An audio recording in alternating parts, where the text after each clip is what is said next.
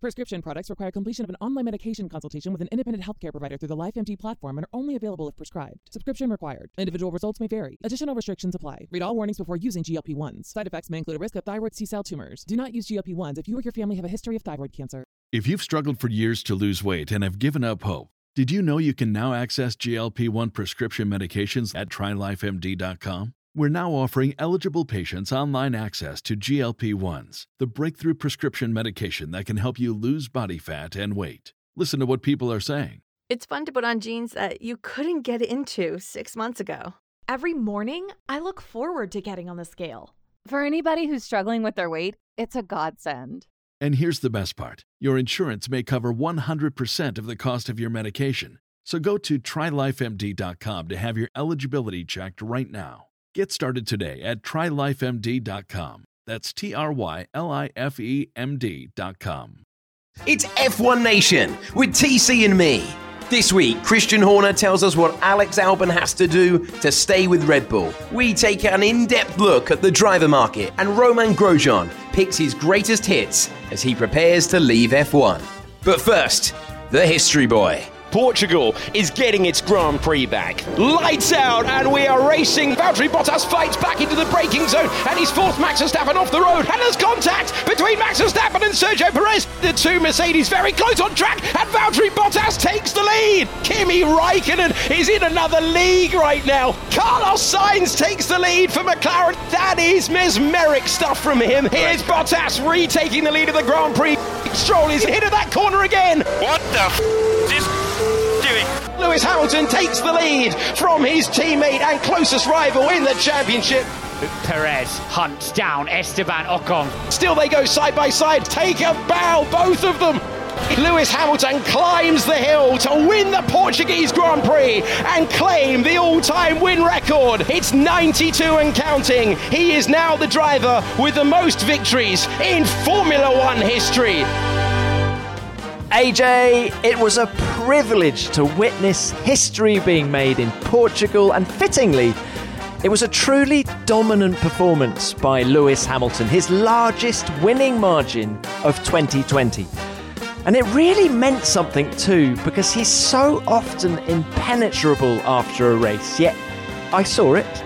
He was bouncing around like Tigger after coming off the podium before coming into the press conference, chasing his physio Angela around the room with a bottle of champagne. It was great to see. And I mean, AJ, what a career, what a driver, what a day. Yeah, it really was. Let's get straight into it then. An incredible landmark for Formula One.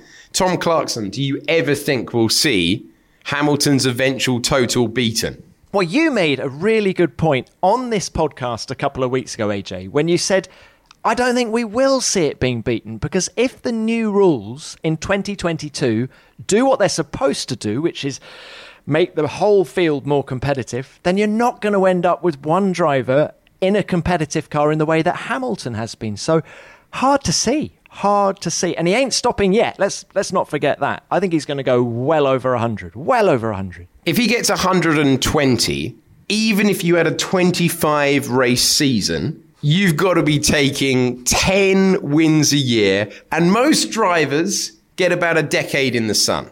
It's one of the things to underline about Lewis Hamilton. He's done this year in, year out.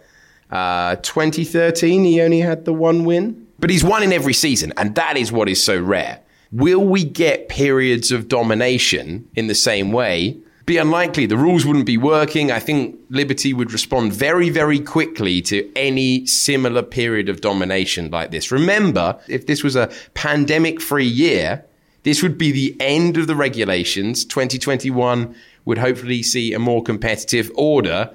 And yet, he's got a chance to get another 15, hasn't he, next year? Let's be honest. Mercedes have already said that they've stopped the development on the current car a while back, focusing on next year's car. Okay, there's a few little aero tweaks to try and slow the cars down. We're going to continue seeing history being made. And at least with every Hamilton victory now, we can say, okay, he's raised the bar a little bit further each time.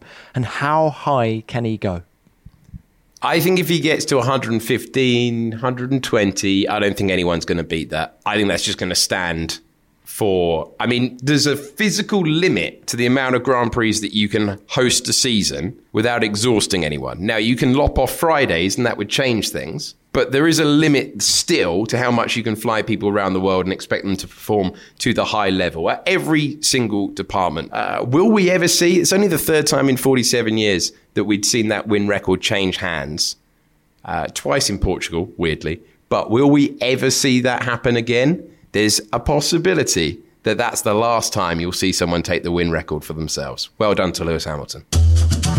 Well, let's get straight into the mailbag then, because Phil Wright wants to know the F1 Nation thoughts on the driver market as we are fully in the middle of silly season. Well, Phil, I hope you've got a spare hour, because it's time to dive into this year's driver market, and there is a lot going on, TC. Well, Phil, it's all getting pretty tasty at Red Bull right now. I thought it was interesting / extraordinary that Christian Horner, on the eve of this Portuguese Grand Prix, should put him into an impossible situation that it's hard to see him surviving. He said he's got Portugal and Imola to grab hold of that 2021 Red Bull, and huge pressure. And unfortunately for Alex, it was his second worst finish of the season in the Grand Prix on Sunday in Portimao. And earlier in the week, I caught up with Christian, and this is what he said. We want Alex to claim that seat and basically justify that there is no need to look at any other alternative than Alex. I think everybody in the team wants him to see him do that. And it felt like in Mugello was starting to turn the corner and so on. He's had a couple of difficult weekends, so he needs to bounce back here, I think, and particularly Imola from start to finish. So that's our focus. That's our objective. I think, as I say, he's a popular member of the team, but we need two cars, closer together in order to fight the Mercedes. And that's what we've got to do. That's what we've got to, that's our target. Is there any other driver in the Red Bull pool that you would look at if Alex doesn't step up in the way that you hope? No. I think AlphaTauri are pretty settled in with their drivers. So as I say, our preference is very much Alex. But if we had to look at a different solution, then obviously we would have to look outside of the Red Bull pool of drivers, simply because there's not one available that we would look to put in. So, and there's some quality drivers obviously on the market that could be unemployed for next year. What a departure it would be, TC, for Red Bull to abandon that philosophy that they've been chasing for over a decade now of growing their own talent, nurturing their own talent within the driver program. And there you are on the record, Christian Horner saying, we're not going to put our race winner, Pierre Gasly, back in that second Red Bull. We're going to look outside the program if Alex doesn't work out. Also, Alex Albon. I know Alex Albon. Is there a question here of how you motivate a character like him? Because some drivers need a kick up the backside. Some drivers need an arm round the shoulder. I don't think that anyone would think that the way to motivate Alex Albon is a kick. What's been very interesting about Alex is his performances since the Tuscan Grand Prix. I really thought that race was going to be the one that gave him the leg up he needed to just get more consistent. We're going to see more podiums from him. And yet he's actually only scored 1 point since that podium at Mugello. It's like, does he put too much pressure on himself? I don't know, but it's a really difficult situation, and I just feel so desperately sorry for him. I wind the clock back to Spa last year, his first race for the team. Drove so brilliantly in the race, and we were all so hopeful for him that, yes, this is the guy they need to put alongside Max Verstappen, yet he's just fallen by the wayside in the way that so many of those young drivers do. And I think maybe for that reason, that is why they're going to look outside their pool, because it's just too much pressure. Max Verstappen is just too good to put any other young guy trying to make a name for himself alongside him. You need a tried and tested performer, of which Sergio Perez, Nico Hülkenberg are those things. They would go into that team knowing their place. Their place isn't to challenge Max Verstappen and to beat him. Their place is to be a very solid supporting act, of which both of those two drivers are. So AJ, of Hülkenberg and Perez, who would you sign and why? Between the two, I'd probably go for Sergio Perez. For so long, he has created quite a lot, 8 podiums to be exact, out of very little sometimes. And he's had to go on alternate strategies to do that. This is a guy who got McLaren, which is the definition of a good seat in Formula One, at the wrong time. I think he would deserve that chance again, and I think he would make great use of it. So nothing against Hülkenberg, who has always been searingly quick and would certainly help them on a Saturday. But I think if you are going to look outside the pool of drivers, if you've got a car where you need a really aggressive style, then Red Bull might be kicking themselves that they didn't come to this realization sooner. Because there is one standout candidate for a driver who would harangue the car and be able to adapt to any style. If they were going out of the market, if they'd identified it this sooner, Fernando Alonso would have been an absolutely perfect teammate for Max Verstappen. Forget the baggage, because for 2.5 years, that second Red Bull has been a problem. Oh, AJ, wow. Fernando Alonso, that's interesting. They've admitted that that car is super difficult to drive, and that has clearly been what's undone Pierre Gasly at his time of the team there. And now Alex Albon is seemingly driving devoid of confidence, because there is no way that Alex Albon is 80 seconds a Grand Prix slower than Max Verstappen, in the same way that when Pierre Gasly was getting lapped at the Hungaroring, there was no way that that was reflective of his ability. And it's been great that Gasly has been able to prove that this year. Another strong performance on Sunday. Alonso could adapt to any driving style required. He was perfect to put in that car. It is a shame that we will not see that. But would Alonso have accepted second fiddle to Max Verstappen? That's what management's all about. Okay, it would have been more of a headache, but what did Christian say to you in that interview? We need that second car to be closer. The easiest way to make sure that that second car was closer would have been Fernando Alonso.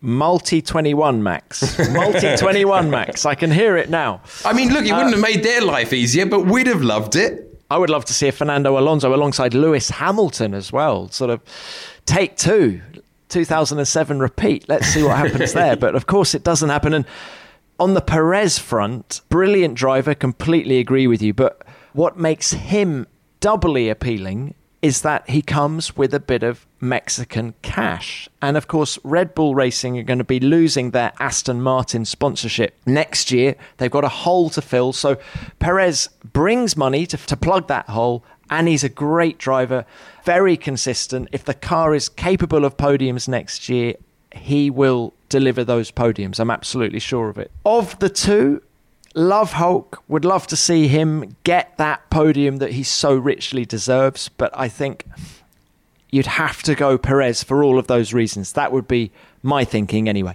Perez or Hülkenberg ends up alongside Max Verstappen. What do you do with a guy like Alex Albon? Because I think, AJ, unless I'm wrong, we both believe he deserves a place in Formula One. Do you just put him back to AlphaTauri and maybe put him in position where Pierre Gasly is? Because, of course, another driver rumour this weekend in Portugal is that Gasly wants to go to Renault. So if Gasly were to go to Renault, then that frees up a nice place for Alex to go alongside that really promising young talent, Yuki Tsunoda, of course. Yuki Tsunoda klaxon. It's happened again. He's testing at Imola next week after the race, isn't he? Yeah, that is very important for him. I think it'd be a crying shame if Alexander Albon's Formula One career ends at the end of this season. At the very least, you'd like to see him get a chance to respond to a year like this. I think if you put him in the AlphaTauri, I think he'd have a similar redemptive arc that Pierre Gasly's had this year. Wouldn't it be wonderful, actually, to see them alongside each other in the AlphaTauri next year? It's a good little car, seemingly easier to drive, on the limit anyway, than the Red Bull. And so to put Alex in there. But then what do you do with Yuki? What do we do with Yuki? You keep Tsunoda? him in Formula 2 and you watch him contend for the title along with Robert Schwartzman and along with Christian Lundgaard. Actually, on a serious note, you think Yuki actually needs another year, is that right? I think you'll get a better quality of Yuki Tsunoda if you give him a second season in Formula 2. I think he's a huge talent, but we want to see drivers performing to their absolute best to their potential. It has been uncomfortable to watch what happened to Pierre Gasly. It's been wonderful to watch the response. It is uncomfortable to watch what's happening to Alexander Albon. You just want to see the best from the drivers in Formula One. There might be a few of you out there listening to that and going, occasionally you've got to wake up and you've got to say, you're quick, you're not quick enough. I want to see what the drivers actually got. And if you rush a driver into Formula One, occasionally you don't get that reality. So let's just go over it one more time. We think it's going to be Max Verstappen and probably Sergio Perez at Red Bull Racing, Pierre Gasly and Alexander Albon at AlphaTauri, with Yuki Tsunoda putting together a championship challenge in Formula 2. Is that what we think? I think that would be best for everyone's career. So let's talk next about Williams, because another slightly left field rumour that was doing the rounds in Portugal was George Russell, who was announced, confirmed as a Williams driver for 2021 by Claire Williams earlier in the year. Obviously, new chapter, new owners, new rumours. Is George in or out, Alex? I think he's in, because we've just given the Red Bull seat to Sergio Perez. I want the answer to how good is George Russell in Formula One. And if he's not on the grid next year, we might not get an accurate answer to that question. Because I think it's taken Esteban Ocon a long time to get back up to form. I think we saw that form on Sunday. George needs to stay put, is the short answer to that question. The rumours then, or certainly George Russell believes, the rumours about him being ousted from the team and replaced by Sergio Perez were put out there by Julian Jacobi, the wily old driver manager who looks after Checo Perez. George believes he's put those rumours out there to apply pressure on Red Bull to get them to make a decision. Now, that sounds plausible until you hear what acting team principal Simon Roberts said on the subject. Williams confirmed both of its drivers for 2021. Has the picture changed in recent weeks? No, nothing's changed. I mean, there's lots of speculation. There's lots of good drivers around that are looking for seats. So, Dalton bought the team and nothing changed. So, I can't say any more than that. When you say nothing has changed, so are you confirming that George Russell and Nicholas Latifi will be with the team in 2021? I'm not going to say anything about either of our drivers. They're both doing a great job, but there's so much speculation around. I don't want to inadvertently fuel it. Someone will take some nuance of whatever we say. So we're happy. Let's watch the rest of the market. Okay, we'll leave it there. Simon, thank you. Let's go to the video conference now, and we'll start, please, with Dieter Renken from Racing Lines, please. Thank you, Tom. Well, on that, Simon, could you confirm, please, that you will honour the contract to both drivers and that they will be with the team next year, please? I'm just not going to talk about it. Dalton bought the team.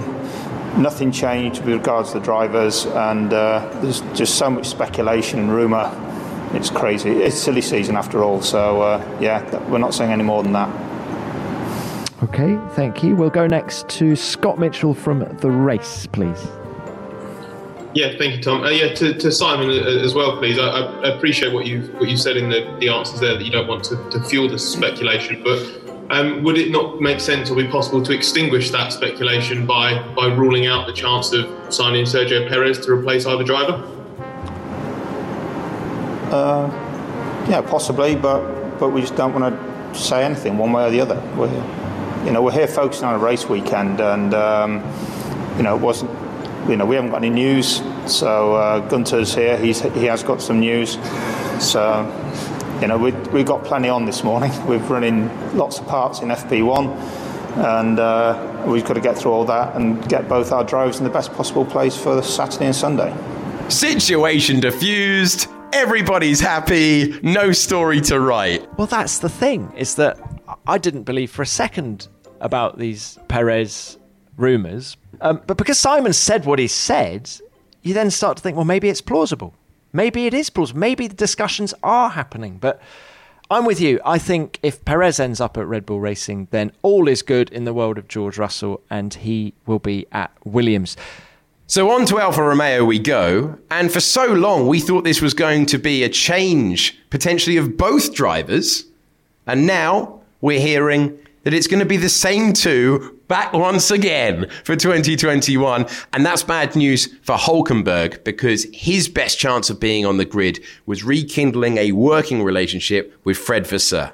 Yep, Fred very keen on Hulkenberg, but when Raikkonen's doing opening laps like the one he did on Sunday, 16th to 6th, the guy needs another shot. There's no doubt about that. Watching the onboard back, if you haven't done so, please dig it out because it is just joyous. You really saw his experience coming through if you go and have a look at the onboard because, you know, he takes the opportunities when they're there. And yet he also is very conservative when he needs to be as well. And then you look at the collisions that have taken place over the Portuguese Grand Prix weekend. And so do we think this is why Alfa Romeo want to keep Kimi Raikkonen in the car for 2021? If that's the case, why has this not been announced yet? Why has this not been signed? Because there's been speculation that Kimi's done the deal for about a month now and still no announcement. Because I think he's just working out how much he wants to come round again. And I'm sure that race in Portugal will have helped him make that decision in the affirmative. And do you know what? I've really noticed that Kimi is just a really happy chappy at the minute. He talks more than most other drivers now in a press conference. But, you know, I like the cut of his jib. He's just walking around. He's funny. He seems very happy. He goes home to his wife and children, and that's where he recharges. And he just is in a very, very good place at the minute. And I think as a result, we're going to see him next year, which is great for Formula One. I was slightly hoping that we'd have Mick Schumacher alongside him as well, because I think Schumacher and Raikkonen in the same team, how fantastic would that be? But it appears, now AJ, you might have the inside line on this, that Schumacher's going to be somewhere else. Yeah, we expect Mick Schumacher now to be announced as a Haas driver alongside Nikita Mazepin in what will be a contract obligation for all commentators to refer to as an exciting young lineup. Well, Mick Schumacher is an exciting young driver. Great name, obviously, wonderful family, but leading Formula 2 and deserving of his place. And Nikita Mazepin will provide us with a lot of entertainment, I'm sure. Do you think there's going to be a lot of accident damage? Could be, but in the loveliest way possible. That's been a problem for Haas in the last couple of years anyway. Well, with the news breaking at the start of the Portuguese Grand Prix that Romain Grosjean is almost certainly looking at an F1 exit, Tom decided to ask him for his greatest hits. Romain, it's great to have you on the show. Now, you and Haas are parting company at the end of the year, and I don't want to get into the whys and wherefores, the rights and wrongs of that decision. What we want to do here on The Nation is celebrate some of your best races. I've chosen 3, and I want you to give us 3 of your best as well. And you've got a fair few races to choose from, 175 in all. So what's your number 1? Wow, okay. I'll say Austin 2013. I did manage to split the Red Bulls. Sebastian, that was dominating the whole field at the time, only finished about 7 seconds in front of me at the end of the race. I did manage to get the fastest lap close to the end. He got it back, but you know, I mean, tire management and so on, there were no chance before the race and strategy and so on to beat one of the Red Bull, and we actually did. So yeah, that was pretty cool. Yeah, that was a pretty cool second place. Right, my turn. I'm going to go a little bit left field because I'm going to choose a race that you didn't even finish. But if you had, I think you might have won it. Yes. Would you agree? There's been a few occasions like this, but it never happened. The Valencia Grand Prix of 2012. You were running within 1 second of Fernando Alonso, who went on to win the race, when you were forced to retire with an alternator problem. You were so fast up to that problem, and that's why I think you would have won that race. That's my first choice. Now back to you. Where are you going to go next? Next, I will say Monza 2018. I got disqualified, right? But for no performance reason, I did manage to hold off. I think it was the two Racing Point, Force India, whatever was their name at the time, and they were straight line where they were about 28 kph faster with the DRS Open than I was, and I really had to manage a lot where, how to use my energy and when to deploy it or not, because it was quite hard to judge how much they would catch by the end of the straight line. That was a really tactical race, wasn't it? Right, my turn again. I'm going to go this time with Canada 2012, which was another second place for you. And you finished just 2.5 seconds behind Lewis Hamilton, and you passed Fernando Alonso late in the race. It was another great performance. I did. And you know what? If I hadn't missed my start on that race, I got stuck behind, I think it was Paul Di Resta, and I lost a fair bit of time early in the race. If that hadn't been the case, Lewis would have definitively come out of the pit after his second pit stop behind me a fair bit. And I don't know if he would have had the speed to overtake me. But also in that race, I ran P6 for a long time. And I kind of resigned myself to say, well, I'm going to finish P6 today because I couldn't really pass Mark Webber. And I think it may have been Michael in front of me. And they all pitted, and we didn't. And Alonso didn't pit it, completely ran out of tires, and I got him 3 laps to the end or so. But it just unfolded for me quite nicely. Yeah, it was a great race. Another cracker from Romain Grosjean. But if you've got another one to throw into the mix, what's your third choice? Okay, I'm going to go for Barcelona 2014, where we drove probably one of the ugliest car of the history, the double nose at Lotus. I qualified 5th. We've got no idea how that happened. I ran the whole race on 5-cylinder because we have had it was the V6 at the time, but we had 1 cylinder not firing up. And I still managed to finish, what was it, P7 or P8, something like that, with that car that was probably one of the slowest. And we couldn't repeat that performance, but it worked. Yep. That was sort of Schumacher-esque in the way you drove around that problem. Do you remember 1994 when Michael had to drive a lot of the Spanish Grand Prix stuck in one gear? Well, I've got one more, and I feel it's only fair to go for your last podium, which was, of course, Spa 2015. I think Lotus had the bailiffs in the paddock that weekend, so you guys were right up against it, and yet you finished third. And I remember a very emotional Romain Grosjean after that race. Yes, I knew you were going to pick up that one. It's very hard, to pick up 3 years, and I actually tried to go through the years, not only picking some old ones and so on. Obviously, in Formula One or in sports in general, the result is important. You won't find a team saying that was the best football game if they have lost. And obviously, but yeah, that was a crazy weekend. In qualifying, I qualified 4th, and no one could expect that. We were actually doing bets based on wine with a friend of mine. So the position were defined by a bottle of wine. The win was a Petrus. I think you got off lightly there, Romain, because a win would have cost you a fair few bob.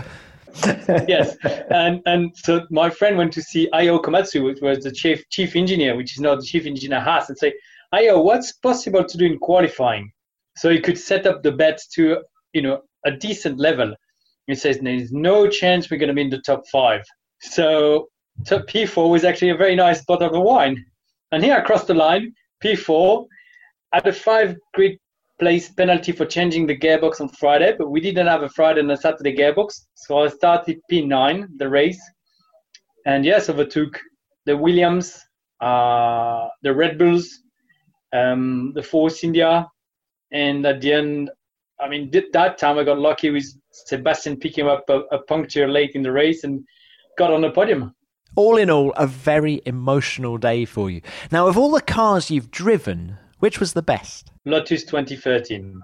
Was it better than the 2012 car? Yeah, I really got it to a place that I was very happy with. We had the blown exhaust that was working quite well. And I love the V8 engine as well. Good noise, and I just could do whatever I wanted with that car. A really good front end, sometimes a bit of a weak rear end, but I just with the blown exhaust, you could go on throttle and just manage that. Do you know what? I can't believe you didn't win a race. There have been so many near misses throughout your career. Yes, the star never got aligned, but hey, this is sports, you know. I know for me the most important is to finish a race and knowing that I've given my absolute best, you know. And yes, the last 2 years haven't been great in terms of results, but when I finish the race and I know even if it's a P12 and I know I've done everything I could, I've been driving as fast as I could, well, there isn't much more I can ask of myself. Well, Romain, it's been wonderful watching you over the last decade or so, and thanks for your memories here on F1 Nation.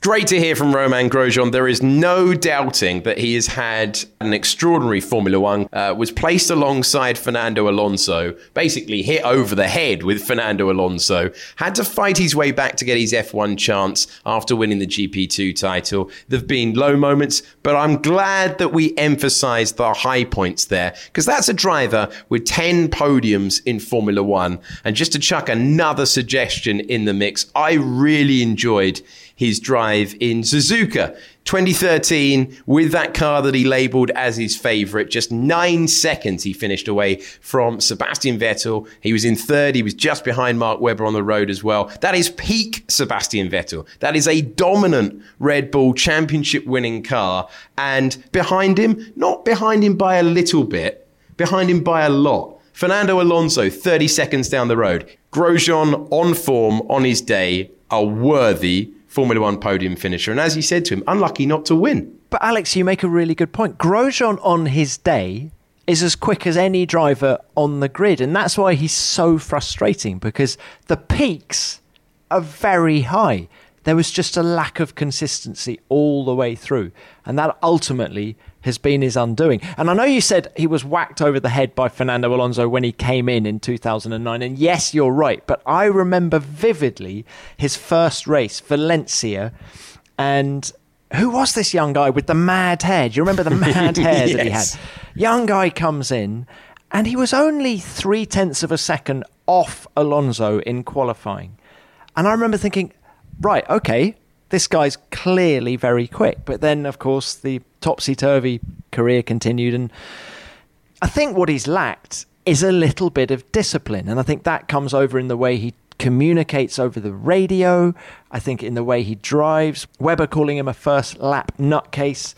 Japan 2012. And, of course, causing the accident at Spa in 2012. Just quickly got labelled as that man. And I think, had he been in let's imagine for a second that he was in a Mercedes environment, and I think with a Bono type character race engineering him and giving him the structure he needs to improve and get consistent, I think we might have seen a different outcome for Romain Grosjean. But there we go. It's been good having him in the sport, no doubt.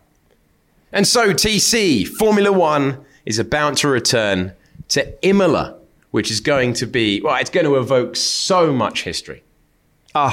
Wonderful racetrack. And all the guys and girls, because the teams as well, have been bowled a bit of a googly this weekend, because it's a bespoke 2-day weekend. Yes, we had 2-day weekend in Nürburgring as it panned out, but it wasn't meant to be. That was weather related. This is a 2-day weekend. So, for example, I'm not turning up at the track until Friday morning, because that's the media day. What is normally Thursday is Friday. They're going to get one practice session. They're going to get one practice session on Saturday morning, and then bam, straight into qualifying. None of them, except Kimi Räikkönen, have raced there in Formula One before. So it's going to be a huge learning curve, and I cannot wait to see it. I'm really looking forward to seeing these modern cars on the track. It's an evocative venue. It's got the Ferrari history. The last time that we raced there was a super close race between two greats of Formula One. It is going to be special for F1 to go back there. And the 2-day weekend, that's just going, it feels very F1 2020, that there's another unusual element in the mix. And we all love an iconic corner name, don't we? And Aqua Minerale. AJ, I can't wait to hear you say that on your comms. That's going to be great fun. That's going to be really great fun. Really looking forward to that. Not long to wait. And we've nearly come to the end of this week's F1 Nation. Remember to leave a review and subscribe. And if you have done so, then why not leave us a comment, question, or any of the above to the hashtag F1 Nation. Although we said this last week, and oh my word, did this cause chaos. We asked you, what was your favourite Formula One car? And 6,000 of you responded. TC, I was thinking we could close out this week's episode by reading every single suggestion. How long have you got? I've got ages. Okay, so Tiago said the McLaren MP4-4. Andre said the MP4-6. Joseph said the Jordan EJ10. Carmen wanted to know where the six-wheel Tyrrell was, and the McLaren MP4-4 and the MP4-27. Zio went for.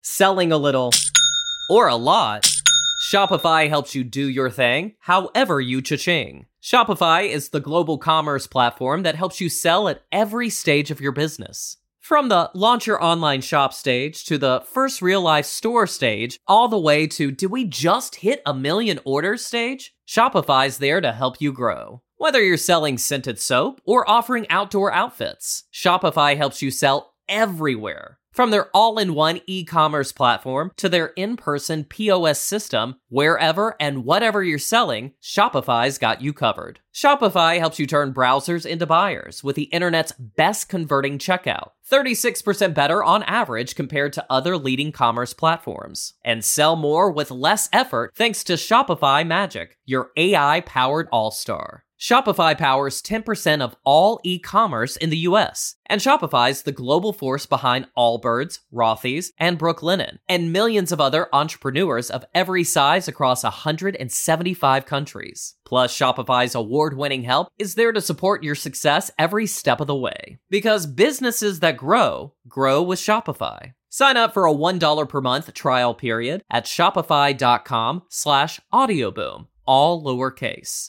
Go to shopify.com/audioboom now to grow your business no matter what stage you're in. Shopify.com/audioboom. Survivor 46 is here, and so is On Fire, the only official Survivor podcast, and we have a twist this season. The winner of Survivor 45, Dee Valladares, will be joining us every week. We're going behind the scenes of the biggest moments, the how and the why things happen, and the strategy and analysis you can only get from someone like me, a Survivor winner. Listen to On Fire, the official Survivor podcast, wherever you get your podcast.